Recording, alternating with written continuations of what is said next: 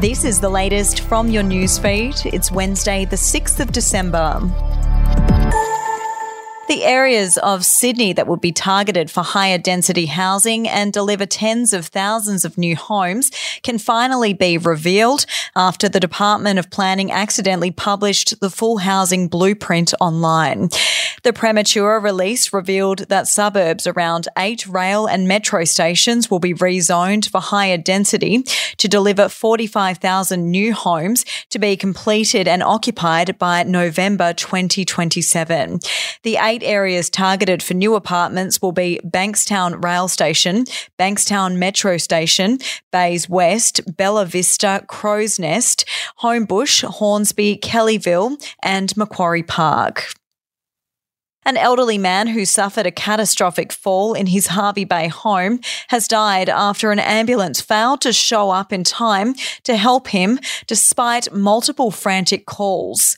The death is the third linked to Queensland's strained ambulance and health system in less than a month, with the tragedy expected to reignite pressure on the state government and Health Minister Shannon Fentiman. A full review into the December 2 incident will be carried out by Queensland Ambulance Service. We'll be back after this. News doesn't have to be boring. The Brits have given Prince Harry a new nickname after yet another tell-all interview. Oh God, is it the Ginger Whinger?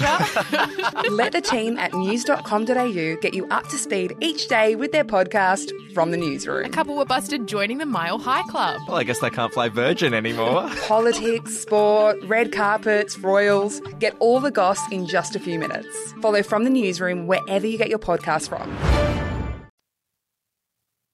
South Australian Police say a joint operation with federal authorities responsible for monitoring former immigration detainees is working well, despite one convicted sex offender already being charged with indecent assault of a woman just weeks after leaving his detention in Perth. On Tuesday, Assistant Commissioner of Crime John Bendito said there were several former immigration detainees now living in South Australia, 2 of which are convicted child sex offenders who are being closely monitored. And King Charles and Queen Camilla's long-awaited visit to Australia will take place in late October next year.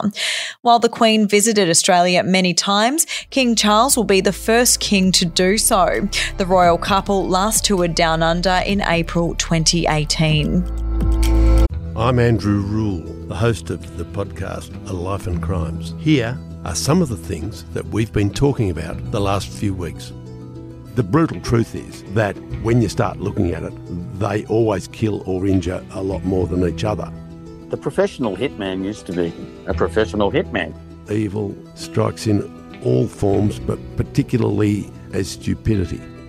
Life and Crimes is available wherever you get your podcasts. We'll have an update to your newsfeed tomorrow.